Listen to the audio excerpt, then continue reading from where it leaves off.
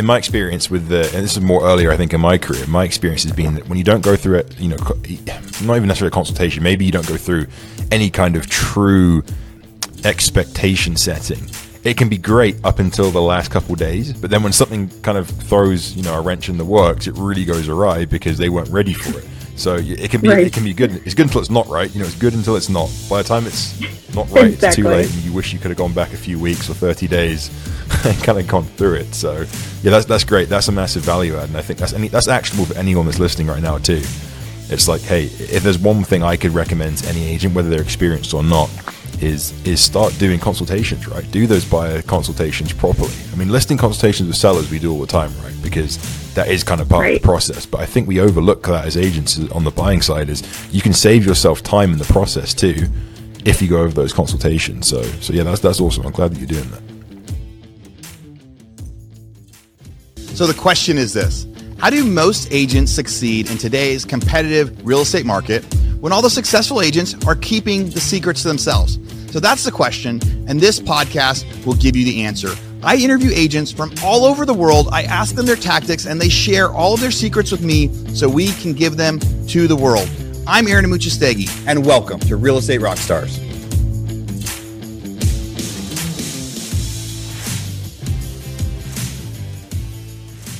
Real Estate Rockstars, welcome to today's episode. My name is Elliot Hoyte, and I will be standing in and hosting in place of Aaron. And today I'm joined by Kelly Carlson from Chicago. Kelly, thanks for joining me today. Thanks for having me, Elliot. This is a treat. Of course, absolutely. So Kelly's joining me partly, and part of the reason I'm here too is because Kelly is in the most recent NAR class of 30 under 30. I was also in the 30 under 30 class. I had to look this up, Kelly, before we jumped on. It was 3 years ago now, so I'm starting to feel old. Now I'm actually in my 30s, so I have to take it out of my Instagram bio. But you can keep it in there. Congratulations. That's awesome. Congrats. Thank you. I just turned 29, so this was my last opportunity to make the cut. So you just got in by the skin of your teeth. So have you applied before? Exactly. Or was this the first time you applied, or? No, this was actually the first time I applied. I don't know if I just missed the memo previously, but it really stood out when I saw the email come out from Chicago Association of Realtors, posting on behalf of NAR. That's awesome. Yeah, that it's not. From my understanding, you have to apply, or a lot of people apply multiple times before they do get they actually get in. And I was also a first time too. So congrats. That's cool. We're in a small club together, I think, actually. So yes, so you're over in Chicago. So have you had a chance yet to connect with any of the other 30 under 30 award winners in the past in Chicago? I'm assuming there's a few, I think, right? Yes. So I actually got lunch a couple of weeks ago with Kyra Button, who was the other Chicago 30 under 30, and then Brandon Blankenship, who was a finalist. But he's a little bit younger than us, so we told him, you got it next year. But it was so cool to connect with the three of us. And I think I'm going to go to the Mastermind in Seattle in September with Kyra. I'm not sure if that was something that you did back in 2019, 2020. So it was peak peak COVID, Kelly, when I first got. That's right. When I was inducted. And there wasn't a whole lot of traveling, or at least there wasn't anything for that first year. And I'll hold my hands up and say I have not been to a single thing yet with NAR's 30 under 30. But I am over here in Boise, Idaho, which is literally a 45-minute flight from Seattle. And now that we're talking about it, I really don't have an excuse to not be there. So I guess I probably should be seeing you in September, because I've not been to one yet. So yeah, and just to fill everyone in, so the NAR, National Association of Realtors 30 under 30 award is an award that is given to anyone in the business, really agents, brokers, managing brokers, for production's one side of it, right?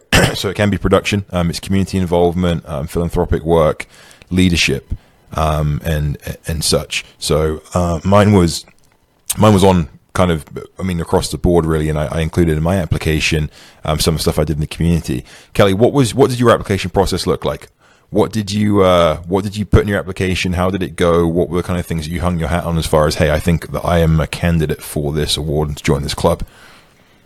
Sure.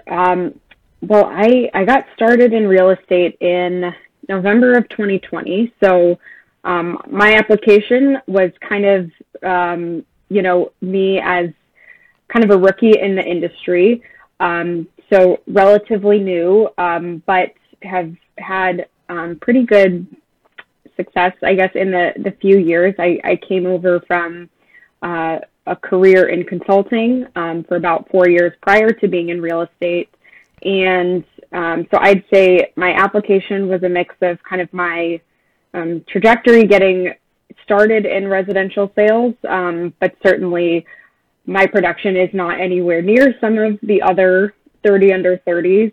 And similar to you, community involvement is a really important aspect of kind of my business and just who I am as a person. And so a big part of what I like to do with clients is host just various events, kind of in the theme of things that, are my interests, because I think it allows me to get in touch with other individuals who are aligned in interests and values. So I've enjoyed doing, spring socials, summer events at places like Barry's Boot Camp, Core Power Yoga, because, movement's a big part of my life and vital to my mental health. So that's been great, as well as giving back. So each closing, a portion of my commission goes to a local charity supporting the unhoused population in Chicago. And the organization, I have a list of 12, and so it rotates monthly. And that was an idea I got from actually my wedding florist, Flowers for Dreams, shout out. But they do something where every bouquet gives back to a local charity, and it changes every month. So I thought that was kind of cool. Yeah, that's awesome. So yeah, you're really involved in the community there, and I think that's a big part of it too. That I think maybe our industry gets hung up on is obviously production is a big deal. How much you sell and your ability to do that is important, but that community aspect's huge, Kelly. So great job on that. I mean, I think we overlook sometimes, hey, especially with the 30 under 30 award, it's quite prestigious, but there is a side to it too. You can sell all the property in the world that you want, but it doesn't really matter, does it, if you're not doing the right stuff, kind of, as we'd say in football, off the field, but I guess in real estate, off the deal, maybe. Is that the right term? So I was looking at your journey. Obviously, you hit 30 under 30. It was last month it was announced, correct? That the class was announced in April? Yes. Okay, 2023. April. And you got in, when was your first year in real estate officially full-time? So I left my consulting career in November, and then I was kind of working behind the scenes with the licensed partner of my brokerage, Jennifer Ames, to kind of get me ready for the spring market. But it wasn't until January of 2021 that I then, made an announcement and really got started. So you're working on year 3 basically. So 2 full years working on 3, right? Yes. So pretty impressive to be in the business for that short period of time and be, noticed for 30 under 30. So you're obviously doing some stuff right there, but obviously short period of time. Is it true that you may or may have not have an engineering degree? Was that what you were going to do in real life when you grew up? That's true. So how did we? I mean, how did we go from wanting to be an engineer to getting a career in real estate? I mean, those are quite. I know that engineering is involved in real estate, but they're very different fields. Well, you're not the first person to ask me that, but it really goes back to high school. I at the time was really interested in pursuing architecture. I had always had a love for homes growing up. I would search the internet and I would play Sims, but all I would do it for was to build houses.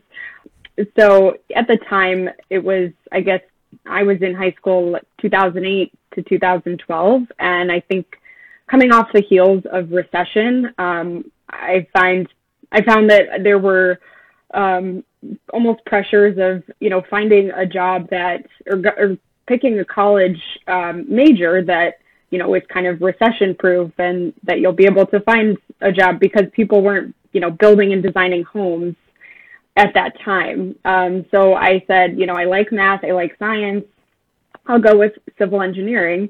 And it's a pretty versatile degree where you can go into a lot of fields, whether it is traditional engineering or more business. And that was sort of the route that I took. So I went to the University of Illinois, got a great education. I kind of knew going into it, I didn't see myself in that traditional engineering role.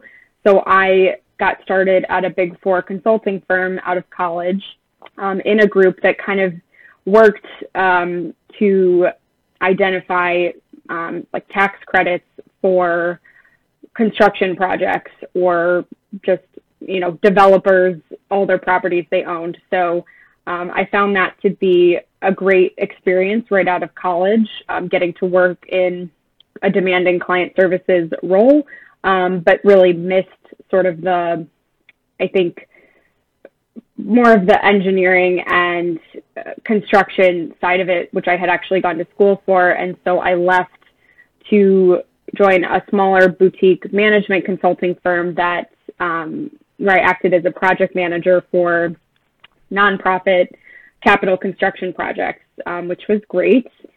2020 came, and I think in a year of a lot of change, I had always had a bug for real estate, as I mentioned, just a love for homes. And previously I had thought, that's not what I went to school for. That doesn't line up with my path, but really started to think about it differently in terms of how could I leverage this 4 years of consulting experience to differentiate myself in a pretty oversaturated market and really deliver a great client services experience to buyers and sellers. And I have found that I love it because it allows me to use those, analytical skills, but it's in a much more personal way, working one-on-one with clients versus big companies. But a lot of those skills I have found to transfer over. And I think not coming from a sales background has me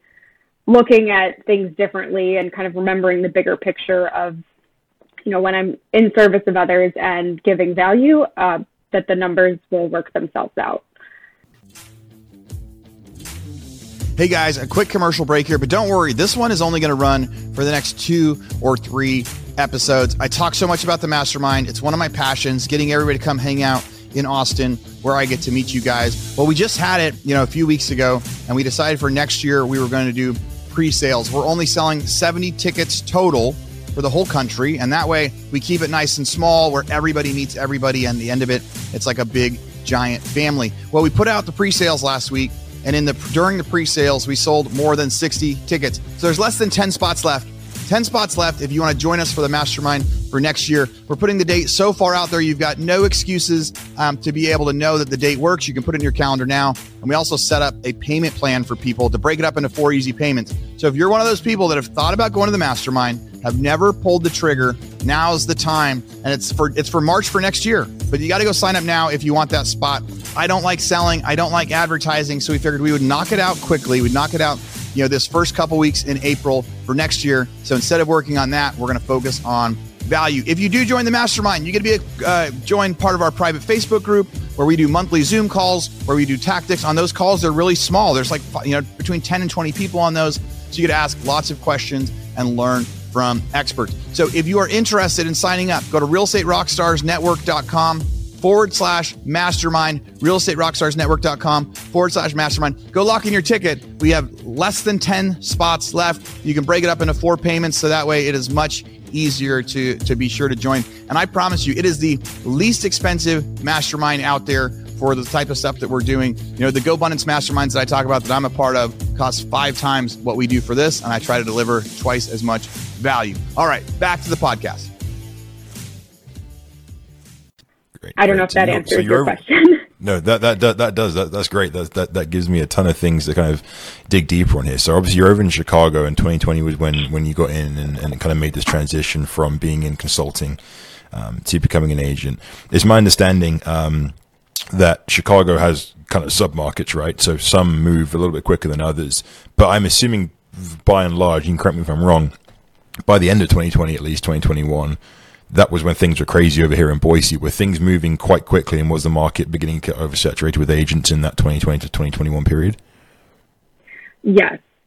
And I think in some ways, yes, there was competition, but there was also just so much work to go around where, my first few deals, it was like, okay, this is simple. But I think as I've learned from a lot of more senior advisors in our office, the times when the market isn't so easy to navigate or so hot, that's when we become much better brokers and advisors to our clients, because we have to work that much harder.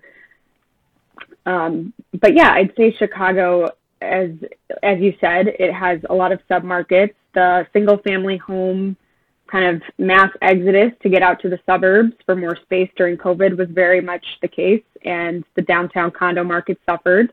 It's balanced out a little bit more, but it's still, I think, overall, our market did not experience the same kind of national craze of 30% year over year, everything going way over asking, nothing appraising, waiving every contingency. We never got that crazy, so I think it's been a healthy continuation of that. I think things are starting to slow down a little bit, but the prices have held and people's values in their homes have held, which is good. Yeah, a little bit different over here in Boise for at least for a period of time. We were one of those markets that went crazy. In some areas saw 20 to 30% appreciation. Wow. And then in the interim, when things kind of cooled down, we were looking at 9 to 15% drops in some areas in the space of 6 months to a year. And things are starting to even out and kind of come back up again in some areas. But it's always interesting talking to someone in another market, seeing, and it looks like, hey, maybe you guys weren't churning as much as we were, 2 or 3 years ago, but it's actually helped you in the long run because things were more stable for a period of time. So yeah, going from being in consulting to getting into a market where things were maybe not crazy in Chicago, but definitely activity was moving around. You said your first couple deals seemed relatively simple. Where do they come from? How does one go from having, basically, as you said, pretty much zero sales experience and being in consulting? How does someone go from that to kind of getting those first deals? What were your kind of first activities looking like? Sure. Well, I'll start by saying it definitely wasn't easy. I think mindset is one of the biggest hurdles to overcome, but really feeling like you're starting from scratch after, working for 4 years and kind of being at that, not bottom of the totem pole, that was definitely a mindset challenge for me. But understanding that, I'm in it for the long haul. And so it's okay if it's kind of a slow start. And so my first couple of clients, I offered to take any open house I could from other agents in our office. And so that was a great way to get in touch with potential buyers. And that was, in fact, my first client ever was the first open house that I held, and kept in touch with them afterwards, and had the time to really, follow up and continue to follow up. And it was a great first client experience. And they have since had a baby, and I have met them for lunch, and, they're lifelong clients and friends, which I'm very grateful for. And then the other thing, which, our brokerage really stressed, is don't be a secret agent. You got to get the word out there to your sphere of influence and, ask for help and reach out to the people that already know and trust you. So I'd say that first year was a mix of open house clients, but also friends and family and friends of friends. And since then, I've seen it kind of morph into a combination of open house leads, friends and family, but almost more referrals from those past clients, and then, some lead generation that I have found to work for me. But I've always, at my core, wanted it to be organic relationships, and with lead generation, doing it in a way that gives value to the consumer, and then they can decide for themselves if we would be a good fit. So like one way I've done that is through hosting free webinars for first-time home buyers on how to make the transition from renting to owning. And that has been kind of a new development this year, in addition to those community events I mentioned, as a way to get my client sphere going. This is awesome. Some good stuff here. There's some parallels too. So funny you should say. So you said your first client that you had was from your first open house, right? Yep, that was the exact same thing that happened to me back in 2018. My first client was from my very first open house. Yeah, it's crazy when you tell those stories, because people are always like, oh yeah, open houses, like the success rate isn't that great or whatever, but it's a numbers game. It's a numbers game. The more you do, right, the more chance there is of, running into someone. That's hilarious. I mean, you're the first person I've met that they also had their first client from their first open house. So congrats on that. And I love what you're saying. Hey, we've got a lot in common. About value. Yeah, we did. Yeah, we do. We have another one in common here. I'm going to get into in a second, and you'll like this one because I know that very few people understand the concept too. But I'll bookmark that. So, where was I? I lost my train of thought. So value adding. So we talk about lead generation a lot in real estate, and we talk about the different things at work and the different ways to capture information. But I think, again, very much like, looking at how we help and serve our communities, this part's also overlooked when it comes to lead gen. So many agents and teams talk about just getting info, right? I'll get their info, follow up, but they don't talk about the value. So I love that you're talking about the value there, right? It's like, hey, if I can offer something of value up front or a piece of value, they will then decide, they'll determine whether they see the value in my services or what I can give them skill-wise, based on the value of the stuff that I give. So when you talk about, the value add, other than, so obviously the first time home buyer classes and stuff like that is a great value add because they're getting information from you up front. What other kind of value adds do you try and give when you have conversations, when you put content or material out there? What does it look like that you think might be different to how other people might just say, hey, fill in this form if you're looking to buy a house or sell a house? Sure.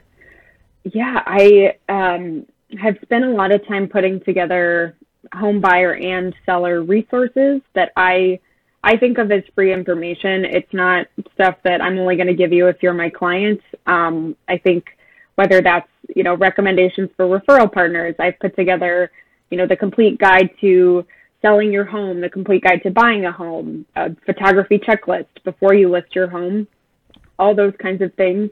And the investment of time putting up front to work on that, it's kind of something I can have for always. And, when I meet somebody at an open house, I can quickly send that off to them in addition to asking, if they're interested in the home or not. And then the classes I've done, the social events, I've also done a couple of happy hours at a local little cafe where people can come, have a glass of wine, ask questions, no strings attached. And, I think it's a two-way street, as much as somebody is figuring out if I'm a fit for them, it goes the same way. I think there's different agents that are different, that are the right fit for different personalities and different needs based on what somebody is looking for. So not everyone is supposed to be a client, but I think putting yourself out there, getting the experience and getting over the discomfort of, rejection or just people saying no, I think has helped to just organically, figure out what my niche is. What would you say that niche is? Have you found a particular segment that you kind of end up working more towards? Sure. I would say at this point, it's definitely been the first-time home buyers that are making that big transition, big financial undertaking. It's overwhelming when you've never done it before, and so I think taking a really hands-on approach and offering up, those opportunities for monthly webinars that go over the process, getting on a call, and doing a buyer consult in person at a coffee shop, and really listening to them and hearing what their concerns are, what questions they have.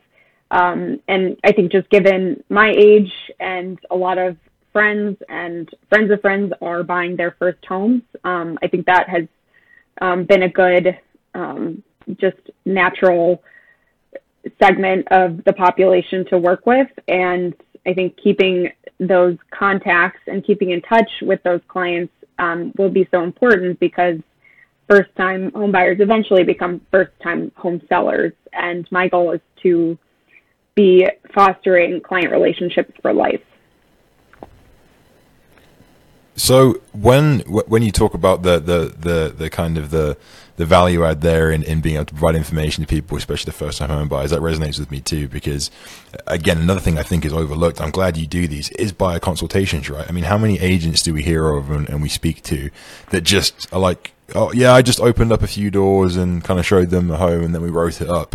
And you don't ever get a chance to set the expectations. And I think a lot of people, right, especially me, I mean, I'm speculating here, right, Kelly, but maybe some of the more experienced or older agents can kind of maybe get away with it more if their demographic is a similar age who've bought and sold before, because there's enough basis of an understanding, right, to just get someone through a transaction because they kind of know. But with these first-time home buyers, I mean, I think, in my opinion, any agent should be doing it with anyone.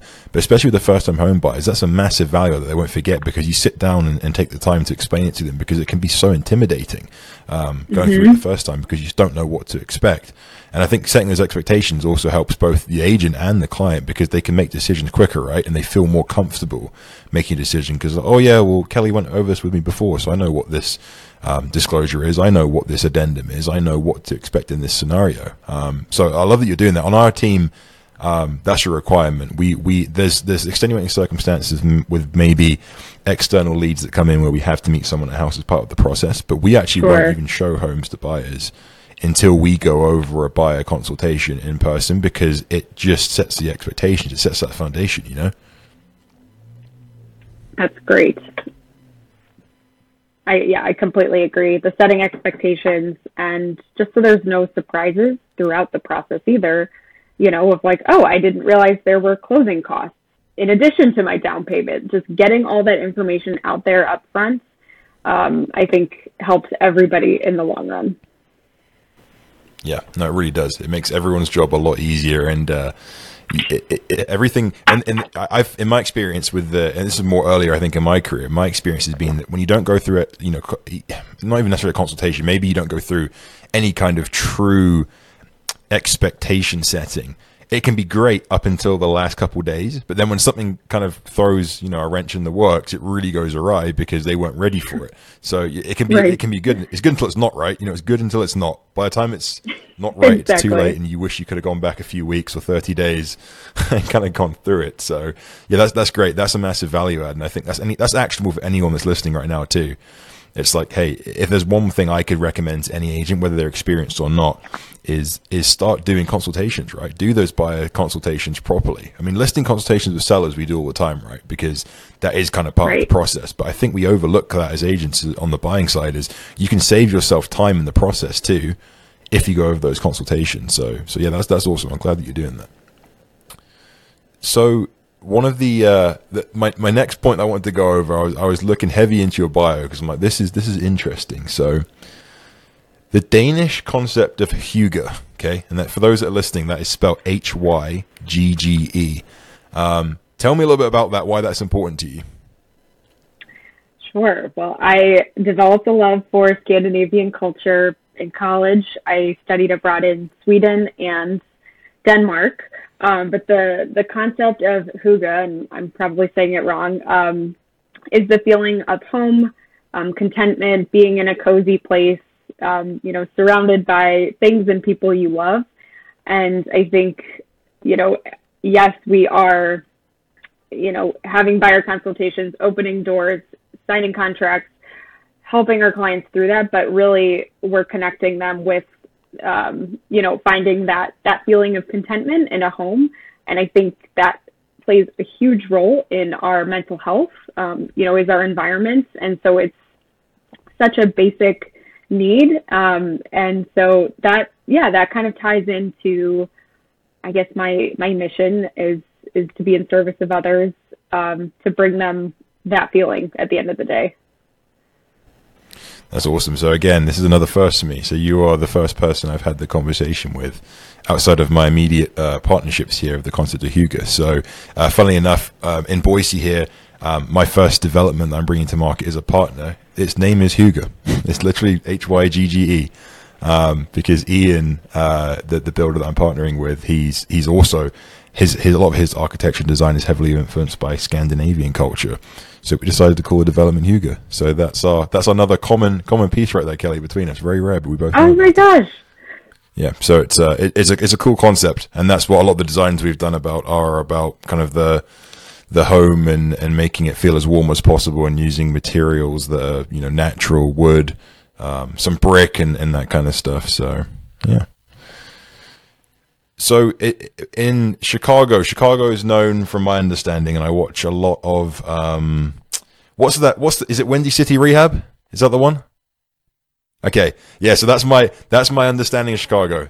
That's kind of the extent of it when it comes to Chicago real estate. But I know there's a lot of architectural kind of cool stuff in Chicago. So, and you've lived, according to the things I've read, you've lived in multiple places in Chicago. Is that right? Different areas? Yes, I grew up in the western suburbs, but for the last 7 or 8 years or so have lived kind of all across the north side, Lincoln Park, Gold Coast, and now River North for the last 4 years. How do they differ from area to area?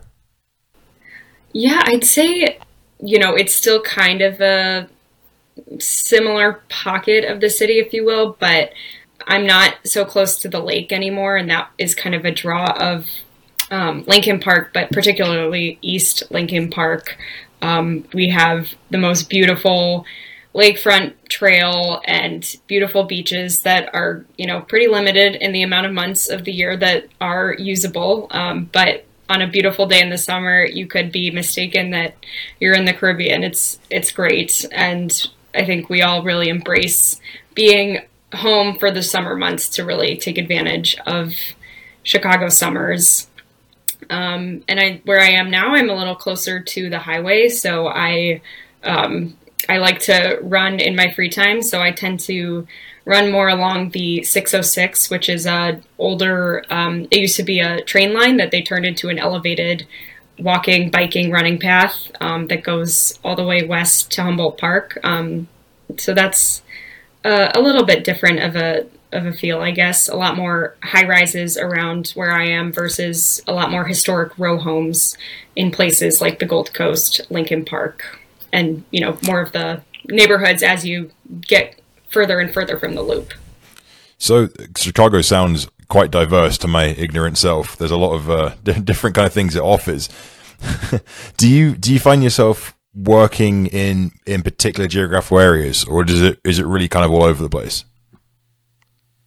Yeah, it's interesting because our office is located in Lincoln Park. So I've had a lot of business there.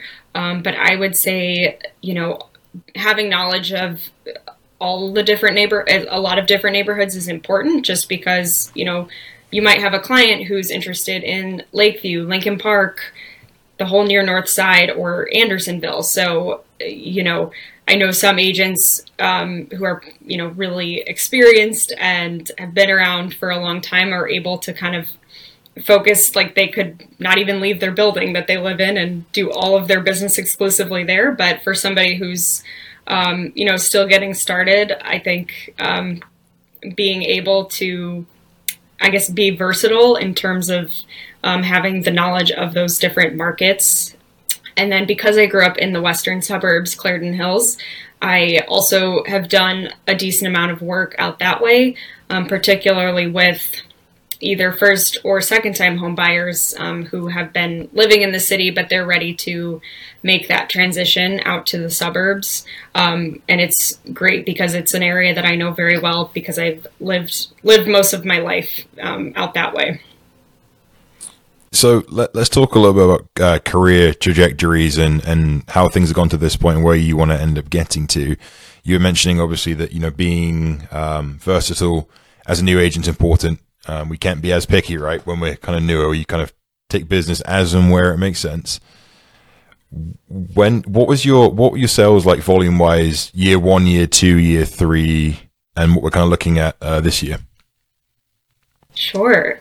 Year 1, I did about $2.5 million in sales, and last year, which was year 2, almost doubled that.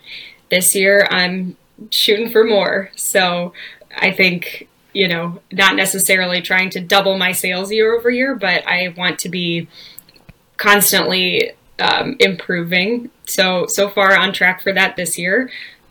And yeah, I think I'm in this for the long haul and understand there's going to be ups and downs in the market that are outside my control. And that's been one of the biggest lessons I've had to learn in this industry, coming from a very secure corporate job to something that, can be feast or famine if you're not doing the, putting in the work. And I think coming off of the heels of the pandemic boom really taught me that lesson in a good way. And so, yeah, I'm, excited for the future to continue doing what I'm doing and seeing how it evolves.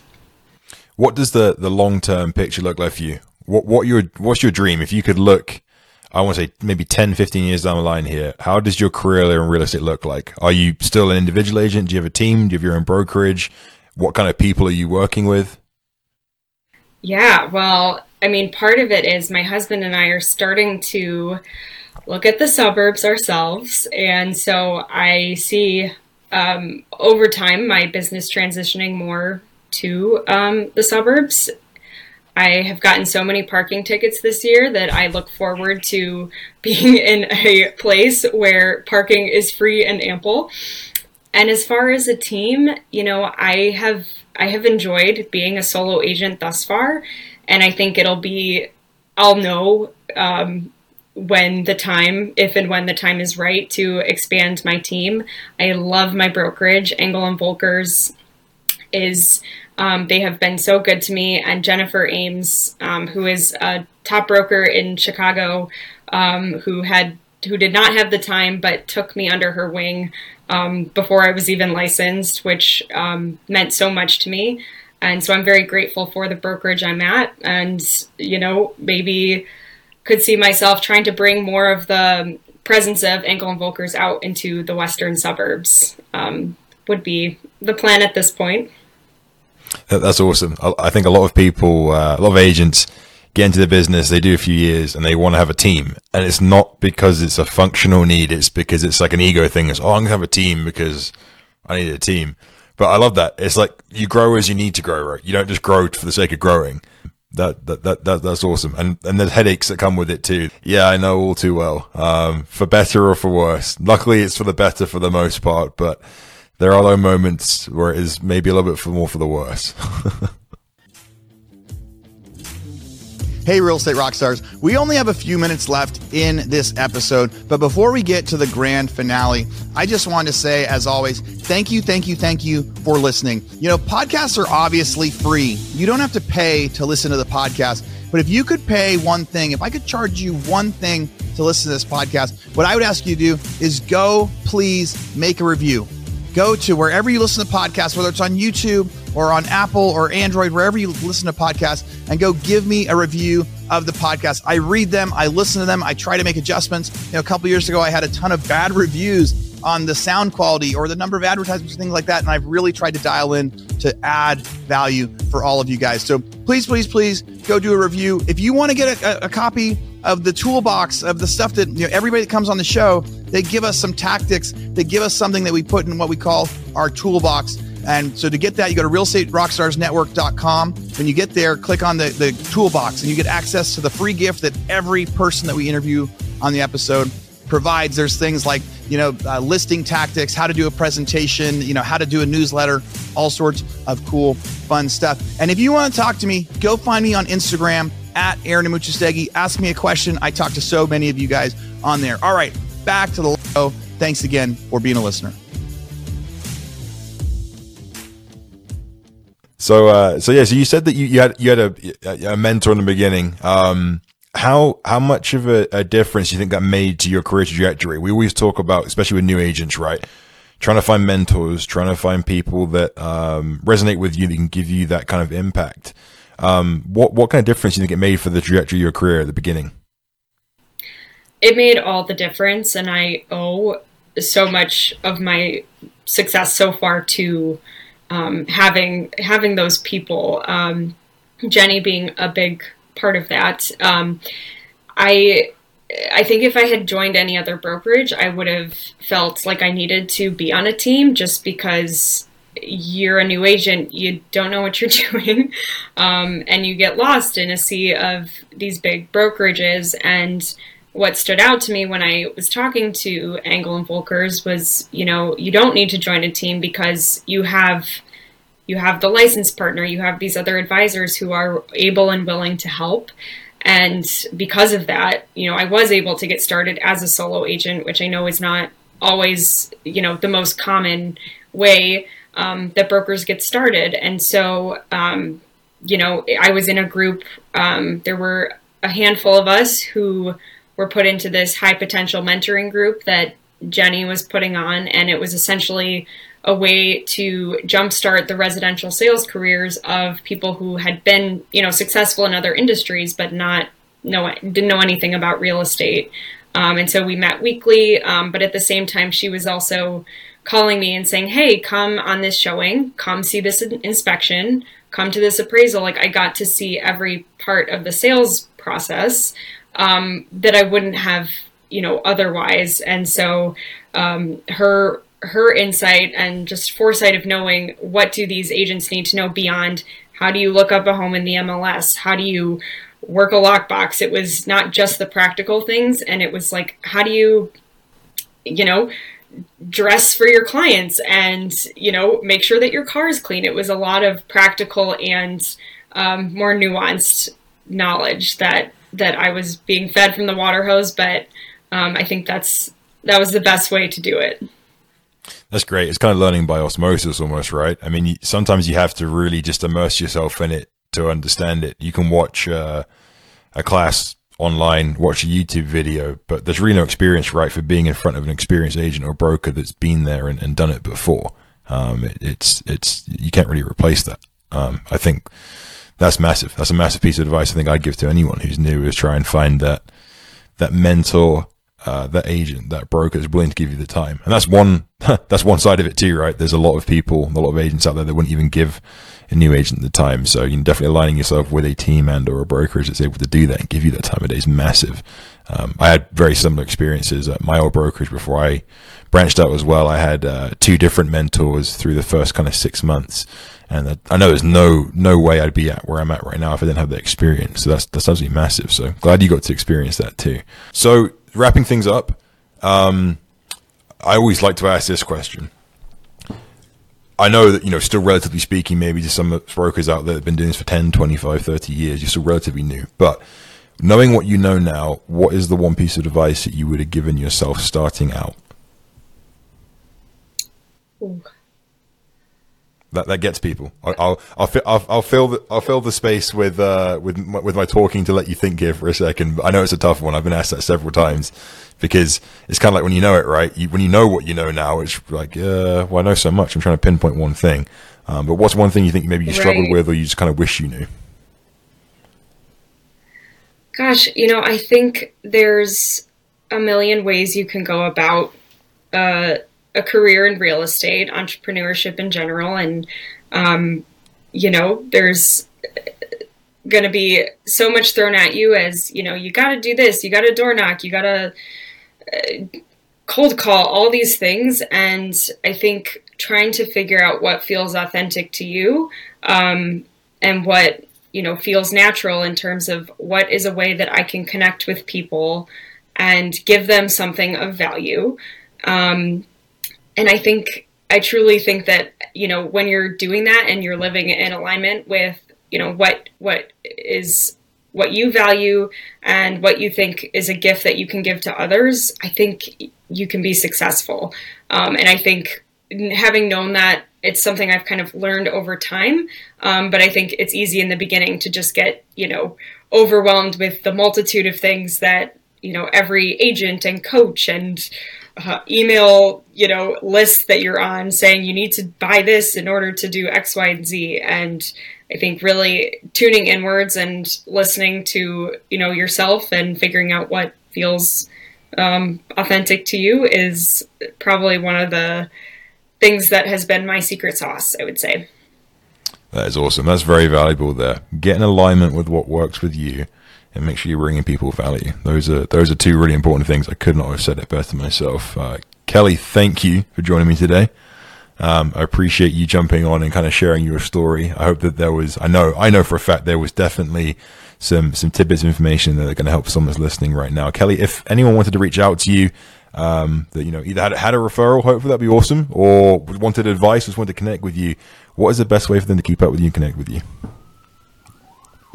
Yeah, so my website is kellycarlsonhomes.com. My Instagram handle is at kellycarlsonhomes. So yeah, reach me that way. I would love to connect and meet some other realtors across the country. And Elliot, thank you so much. This was really fun. Great to connect with you, and come on over to Chicago this summer. I need to. It's the best time of year. My wife loves Chicago, so her late grandfather was a big Cubs fan, and the whole side of the family are Cubs fans. So she's been telling me that I need to, and I probably should. I've heard that it's quite humid there in the summer. And humidity is not my best friend because it can mess my hair up. So I'm kidding. Anyone that's listening and not watching, I don't have hair, so that was a joke. But I do not like humidity. But no, that would be awesome. Quentin, who's over there as well, I interviewed him last year, and he was in the class I think last year as well. So I should probably make my rounds and come and see the Chicago people. It's probably overdue. So yeah. Kelly, thank you. We will catch you on the next one, Real Estate Rockstars. This podcast is a part of the C-Suite Radio Network. For more top business podcasts, visit c-suiteradio.com.